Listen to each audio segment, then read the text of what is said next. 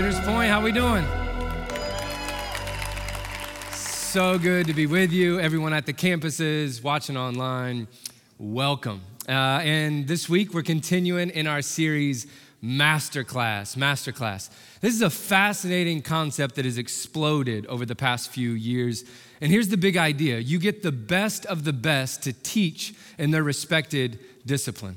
And what we've been doing in this series is to say that actually Jesus taught the original masterclass in Matthew 5, 6, and 7. And we've been working our way through these teachings. And can we just celebrate all that God has been doing? So good. And we're going to continue through this teaching. Today, we're actually going to move into Matthew chapter 7. If you have a Bible, you can go ahead and flip there. If not, don't worry, everything will be on this handy dandy screen next to me. But before we get there, I want to throw out the question that we're going to be looking at today. This is what Jesus is going to be teaching on. Is there ever a time to judge? Let's just start with a softball. Where do we judge others the most? Oh, we don't. Okay, just me. I'm gonna say I think judgment happens the most, the worst forms of it, when we're driving, right? The person in front of you, all they have to do is drift 3 inches to the left. And based on that one infraction, I know everything I need to know about you. You are the worst human that has ever lived. And I'm telling you, one of the most disrespectful noises, a real sound of judgment, is a horn. I would rather be cussed out than that you lay the horn on me.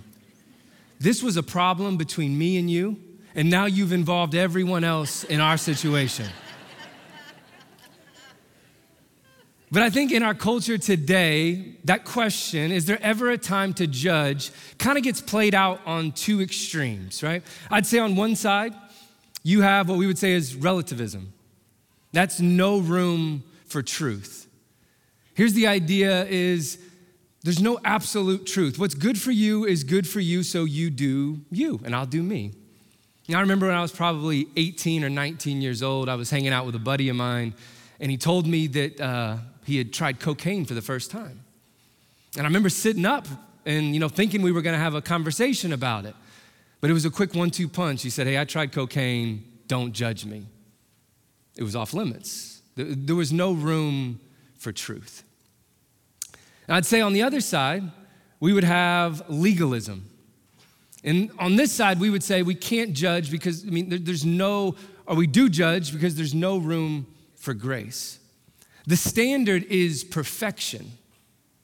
And maybe this is what you experience. This is why a lot of people either leave the church or never go completely in, because what you experienced was legalism.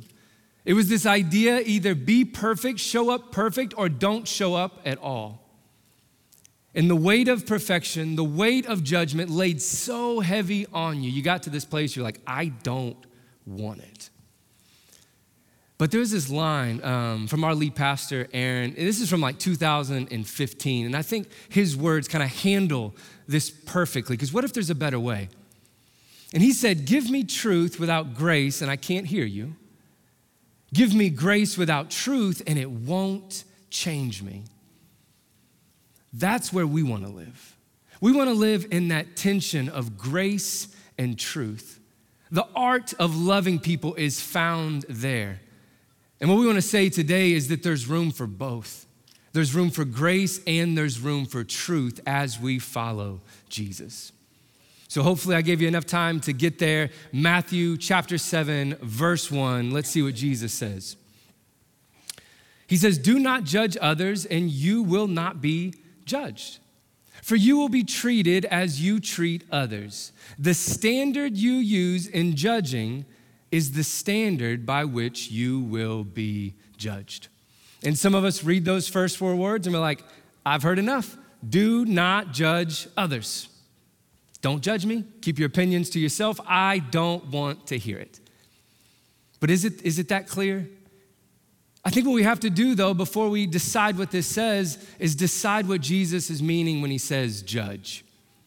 When you look up any word in the dictionary, there's a range of meaning. It can mean this all the way to that. That is why words are hard.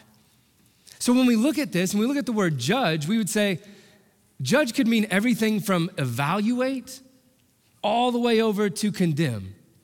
So in this sentence, is Jesus saying that we should never evaluate anyone or anything? I don't think so. It seems like we're called to evaluate a lot of things. Right, wrong, good, and bad. We're called to discern. So I don't think Jesus is saying evaluate, that never evaluate. But I do think he's saying never condemn. Judging in the form of condemnation is basically saying you are dead to me. Not literally, but relationally. I am condemning you to death. And I think it's important to see that within this context, what Jesus is talking about is relationship. He's saying, because of my kingdom coming, now this new way of life for my followers, don't judge. Don't judge others, or you're going to be judged in that same way. Is that what you want?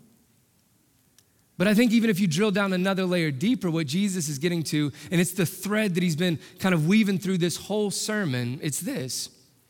It's the motivation of our heart. Why are you bringing that judgment? What are you looking to contribute to the conversation or to that person? I love what Jesus says in John 10. It says that the thief's purpose is to steal and kill and destroy. My purpose is to give them a rich and satisfying life. So there will come times when you bring a judgment towards someone, when you evaluate their actions. But I think we need to be brought to this place of what is our motivation for this? Is it to bring them down? Is it to make them feel small and us feel big? Or is it to bring them a rich and satisfying love, a rich and satisfying life? That, hey, the way you're going, the way this is going, I've been there, I've seen that. Can I speak into you because I love you? And I think there's a world where that kind of judgment can exist and should exist. But we have to check our heart. Now, I love what Jesus does next. In true Jesus fashion, he kind of lays out a teaching, and then now he's going to use an illustration to bring it to life. All right, so keep reading. Take a look at this. He says, and why worry about a speck in your friend's life, in your friend's eye, when you have a log in your own?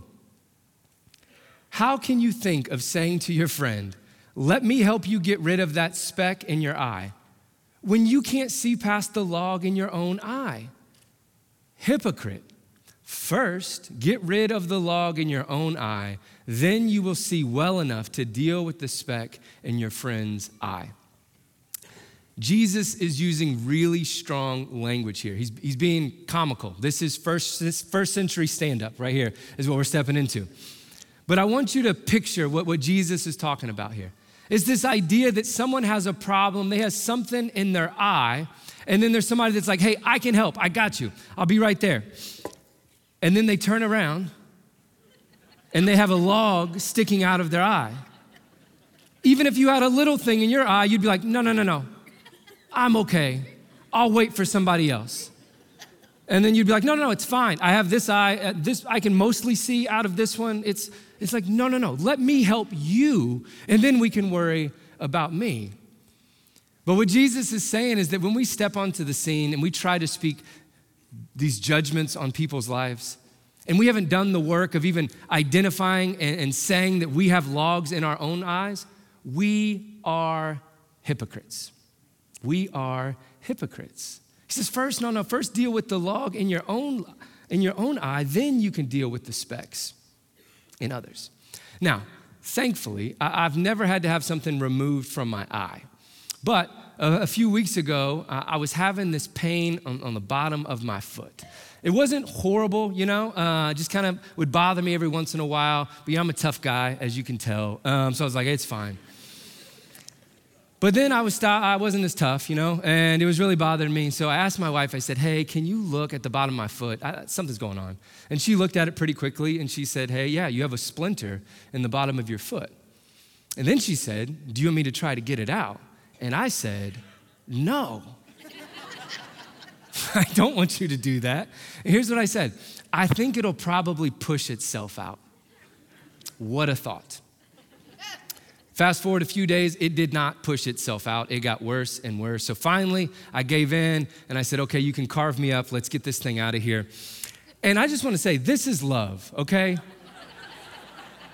Someone willing to pull a piece of wood out of your big dumb foot. And before you judge my feet, I know I have toes that look like fingers.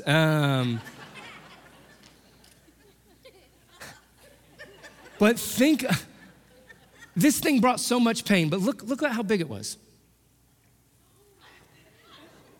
The tiniest of things. And I know you're gonna say that's a picture of how men treat any kind of sickness or hurt. But it really hurt. But I also went, what would it take to allow someone to do that to you? And not just with your foot, but with your eye. And not just with your eye. When you get what Jesus is talking about here, it's sin internally, like that's inside you. What would you need to let someone do that? Because I'm be honest, I wouldn't let you guys come towards me with tweezers for my foot, let alone my eye. Because what don't we have? We need trust. We need trust. If I'm gonna let you come at me with sharp things, if I'm gonna place myself in a vulnerable position, then I need to know that you have my back. I need to know that you're not just down there jabbing that thing into my foot, trying to make me hurt a little bit more. I need to know the motivation of your heart. I need to know that you have my back. So that's the question of how do we become those kind of people?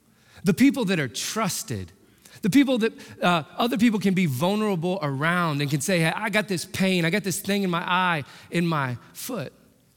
Well, Jesus tells us right there in the beginning. He says, first, get rid of the log in your own eye, then you will be able to see well enough to deal with the speck in your friend's eye. That's the idea. That before I speak into someone else's life, before I go down that road, I need to make sure that I'm actually doing some work on myself.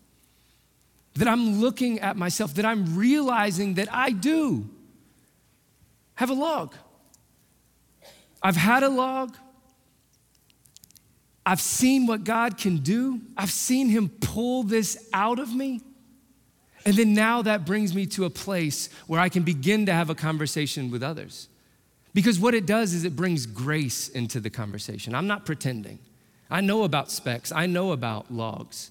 So if we could sum it up this way, to judge others rightly, we must see others clearly, right? And then to see others clearly, we must judge others rightly. That's the idea here. That's the difference between followers of Jesus and a hypocrite. I hear that sometimes of followers of Jesus are just hypocrites. No, I'm not pretending this doesn't exist. I'm fully aware of the sin that I have. But I think what a lot of times stops us from speaking truth into other people's lives, that stops us from speaking up, is because of the question that comes along when we try to. Because maybe you've experienced this. You tried to lovingly say something to someone because you saw something in your life and you wanted something more for them.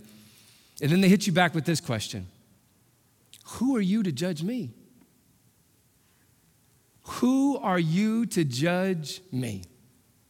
And a lot of times we lock up. We're like, you're right. I don't even know what I was thinking. You're right. I don't have a leg to stand on.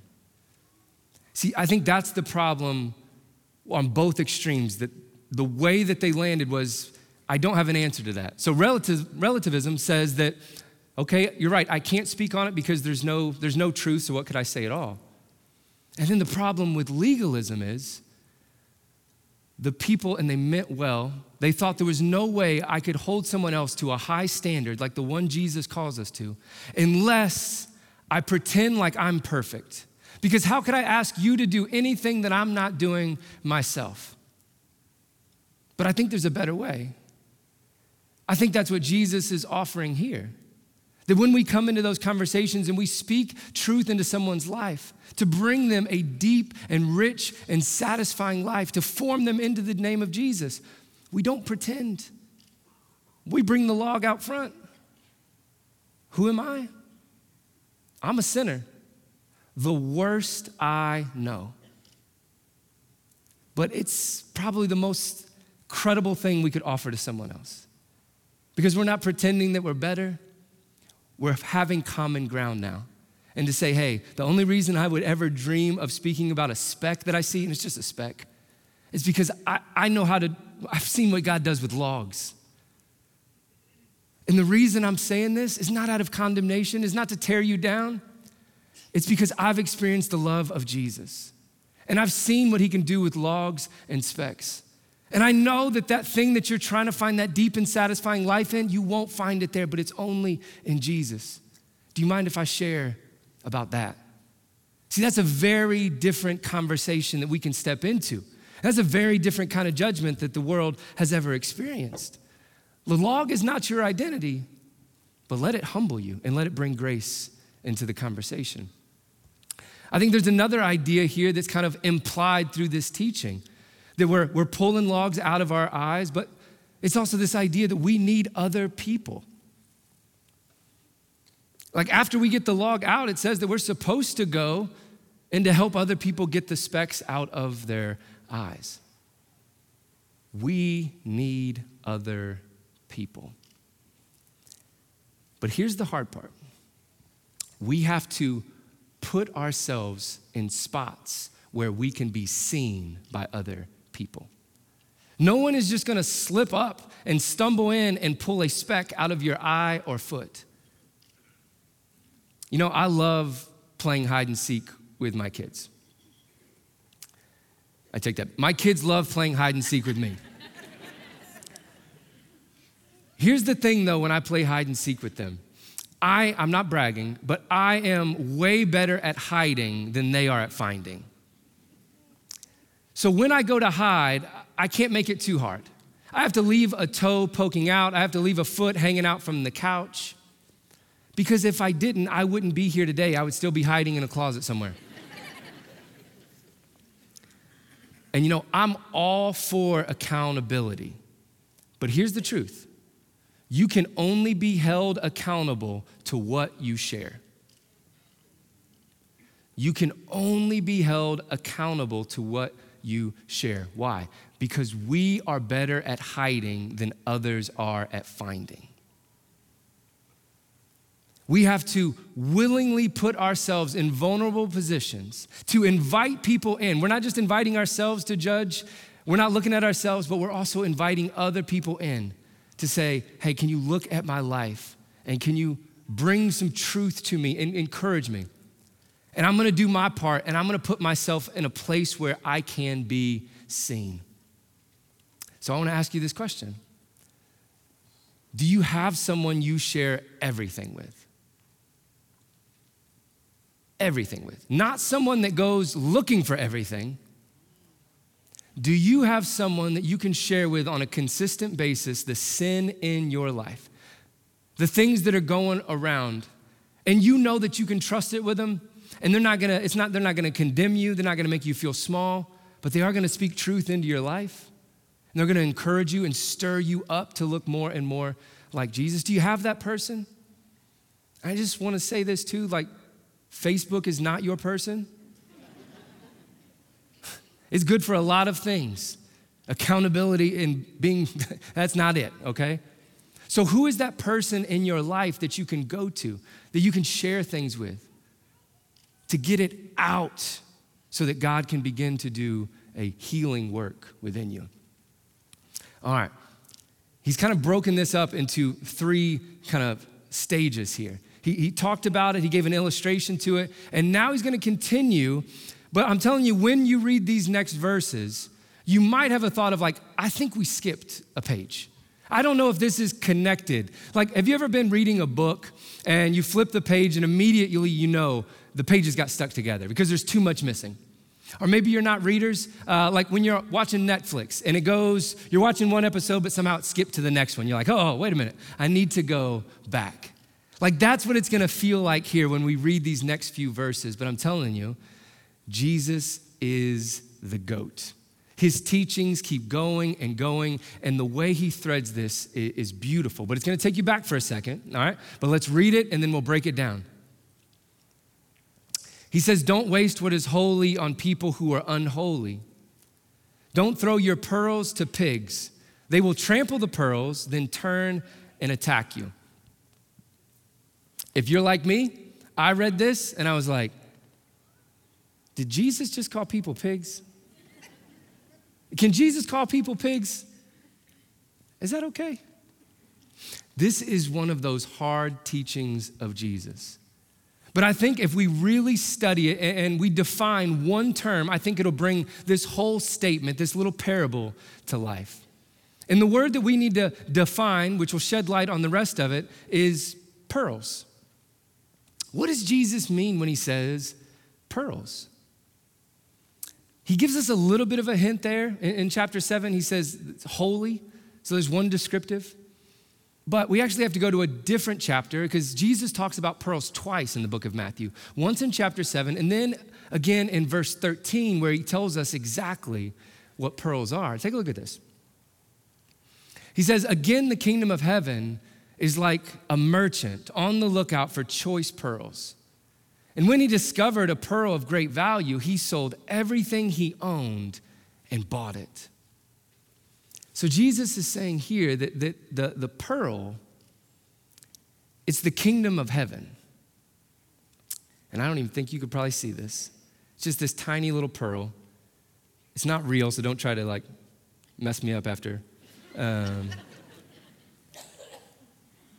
But Jesus says the kingdom of heaven, the kingdom of God, what we've been talking about in this whole series is just God's way of doing things. Any space where Jesus is seen as king, where his ways are the ways we look to, where he's not only Savior, but Lord. This is the kingdom Jesus came to usher in. And the way he describes it would be like a merchant who's looking for choice pearls and then he finds one. And when he finds it, he loses his mind. And he knows right away, to have this, to possess this pearl, it means everything. So he goes back and he sells everything that he owns so that he can possess this pearl. That's what the kingdom of heaven is like for someone who sees Jesus for who he is. But what is the pearl like to someone that doesn't? What does the pearl look like to someone that doesn't see the goodness of God? That doesn't understand the kingdom he's trying to establish? Well, for those that don't see, it won't be like a man selling everything he owns to own it. It would be like throwing pearls to a pig. What use does a pig have for pearls? None. What does a pig want? A pig wants to satisfy its appetite. It wants to eat and eat and eat some more. That's a one-track mind. That is all that it wants. And think about this. What would happen if you threw a pearl to a pig? Well, what would happen if you mixed some pearls into the pig's food and then fed it to him? Well, he might kind of sift through it and spit out the pearls. They're useless to him. Or if he's really hungry, if he really wants to fill that appetite, he's gonna start eating real quick and then he's gonna munch on one of these bad boys and it's gonna crack his tooth. And then what is he gonna do? He's gonna look at you, get angry, and attack you. That's what Jesus is talking about here. In just a moment of vulnerability. When I was writing this sermon this week, I wrote that line that what would happen if you fed a pearl to a pig and it broke its tooth. And I sat back and I looked at the screen and I really wondered, I couldn't figure it out. Do pigs have teeth? This is my world. I'm bringing you into it. Because right now you're sitting there, you're going back and forth like, I'm pretty sure, maybe. But are you sure enough to stand in front of thousands of people and say it? Probably not. So what do? You Google it, and you find stuff like this.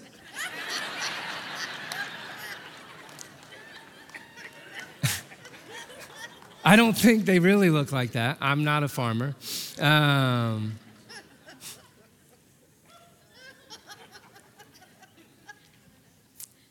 But to sum up what Jesus has been teaching, he says we can't condemn people into following him. We can't coerce people into following him. We can only love people and let God do the rest.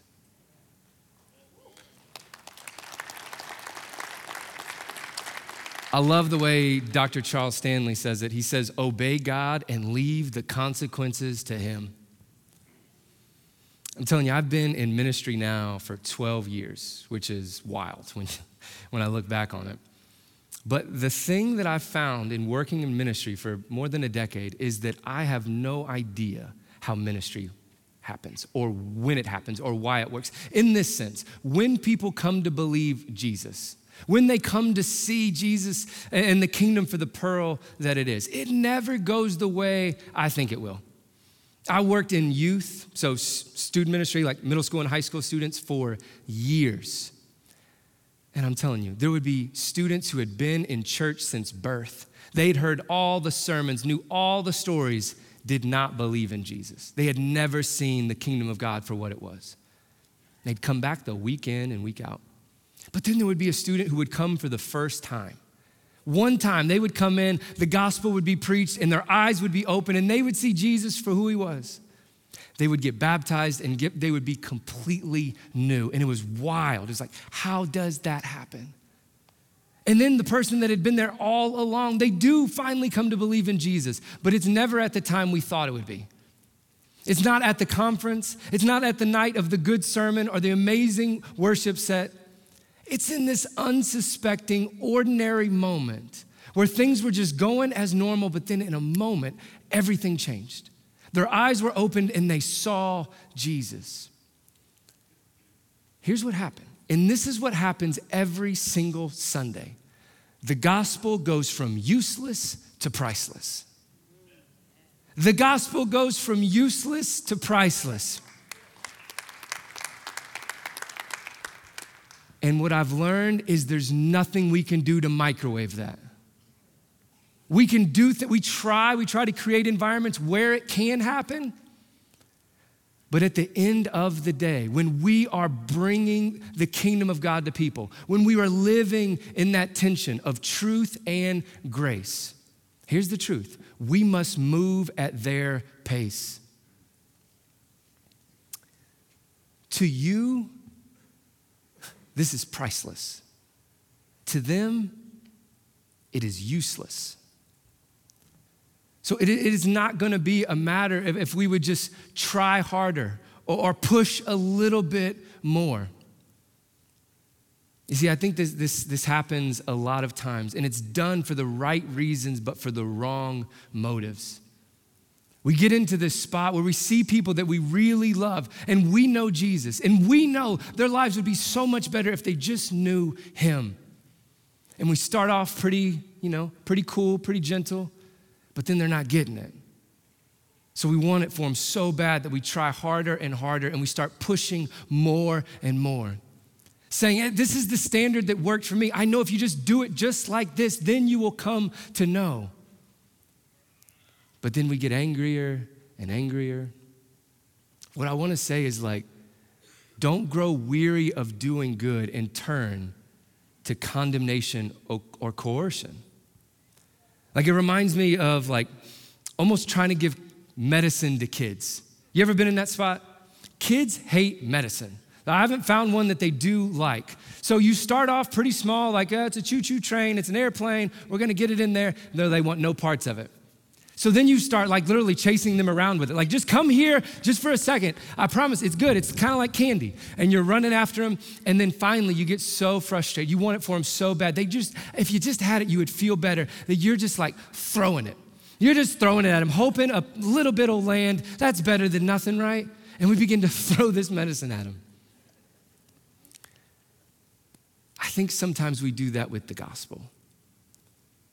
And here's what I want to say. Don't turn pearls into bullets. Don't turn pearls into bullets. Here's what I mean. Don't weaponize the gospel. The gospel, the kingdom, it is like a choice pearl that is lavished around someone's neck. It is not a bullet that you shoot off from a distance. It is a pearl that it signifies royalty. You are being crowned with this. This should make you feel beautiful, not to make you bleed. To make you feel like royalty, not to make you feel like a criminal.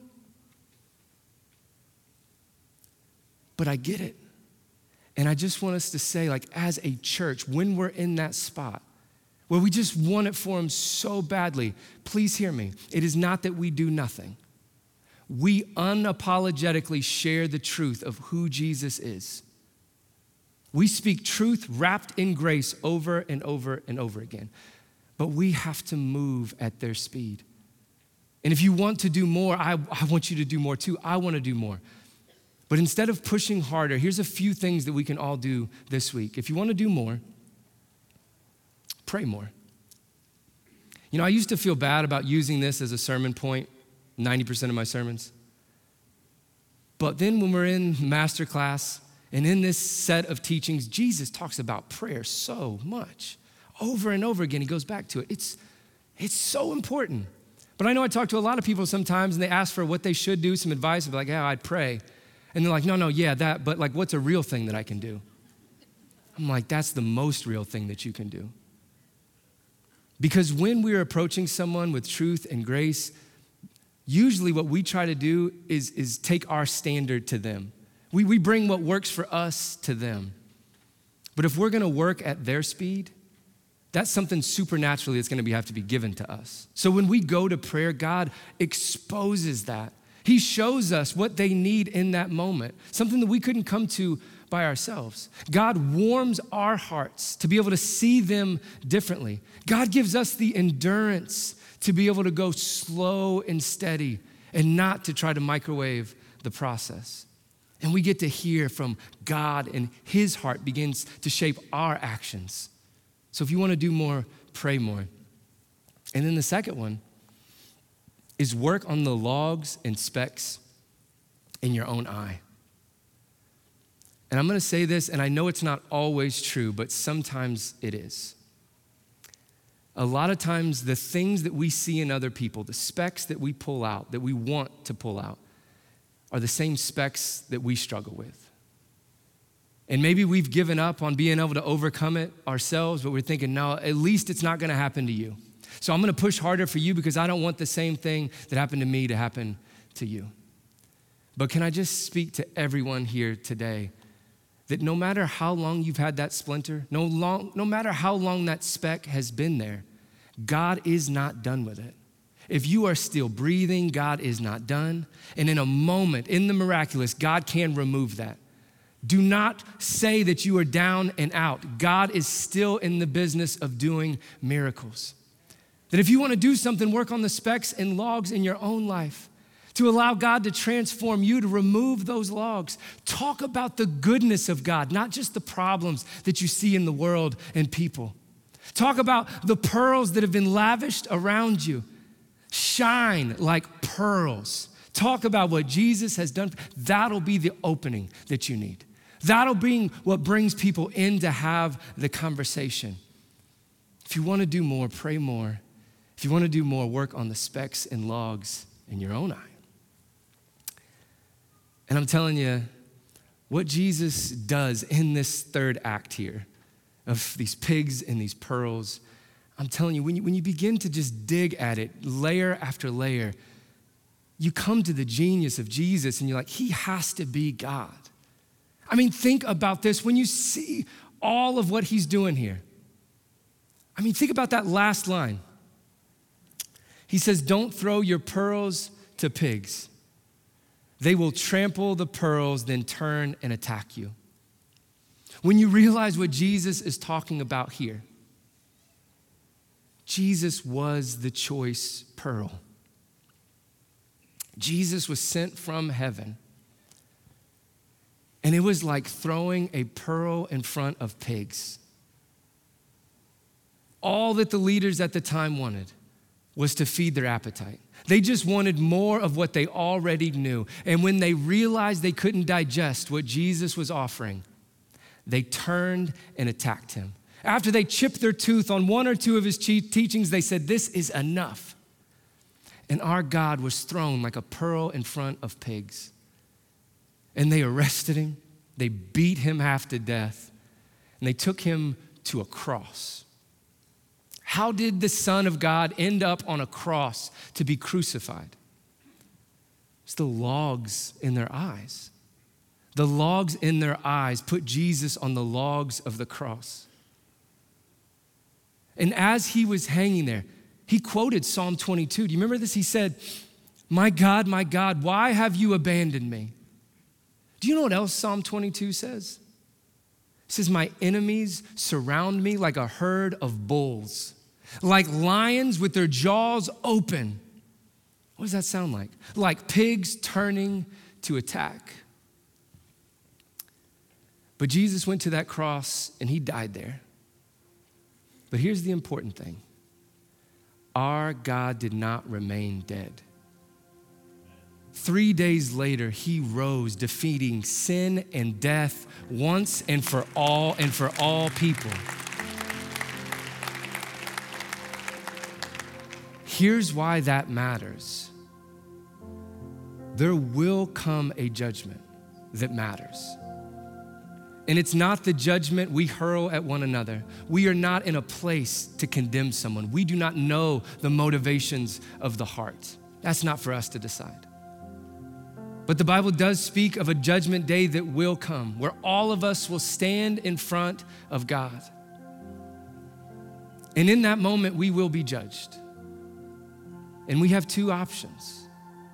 We can either be judged by our own actions, by the standards we held ourselves to and the standards we held others to, or by faith, we are seen as Jesus is seen, the perfect standard. That's why in the book of Romans, it says there is no condemnation for those in Christ Jesus. That by faith, when this day comes, God is not going to see all of the logs in our eyes. He's just seeing the two, the cross. And in that moment, Jesus paid every bit of the sin penalty we owed. Every crime against God that we ever commit, it has been taken care of and paid for by Jesus Christ. And what we want to offer you today is just an opportunity to place your faith in a good God. To place your faith in a God that would leave heaven, live a perfect life, die for you, and on that side of eternity, give you the inheritance, give you the right standing. What we have to do is believe that Jesus is who he said he is. And what I want us to do right now is just go into a time of prayer. And what we pray for today is that today would be the day. It's nothing special about today, nothing special. But it's in the ordinary moments where the gospel is preached, where lives are changed, where this whole setup, everything goes from just going through the motions. It goes from useless to priceless. We're gonna pray that the pearl, the choice pearl, could be seen. Would you pray with us? God, we thank you for today. God, we thank you for this teaching. God, I pray that we wouldn't grow weary of doing good. God, I pray that we would have the supernatural endurance to walk with people, not at our speed, but at theirs. Not to demand perfection, but to speak truth in love. God, help us to manage that tension, that art of love really well, like you did. Help us to model that here. And God, we pray today that today would be one of those days where one of your kids went from seeing this whole thing as useless to priceless, to not this idea of how can I get something that's a little bit better, but to get something completely new, to move from death to life. God, we believe only your gospel can do that.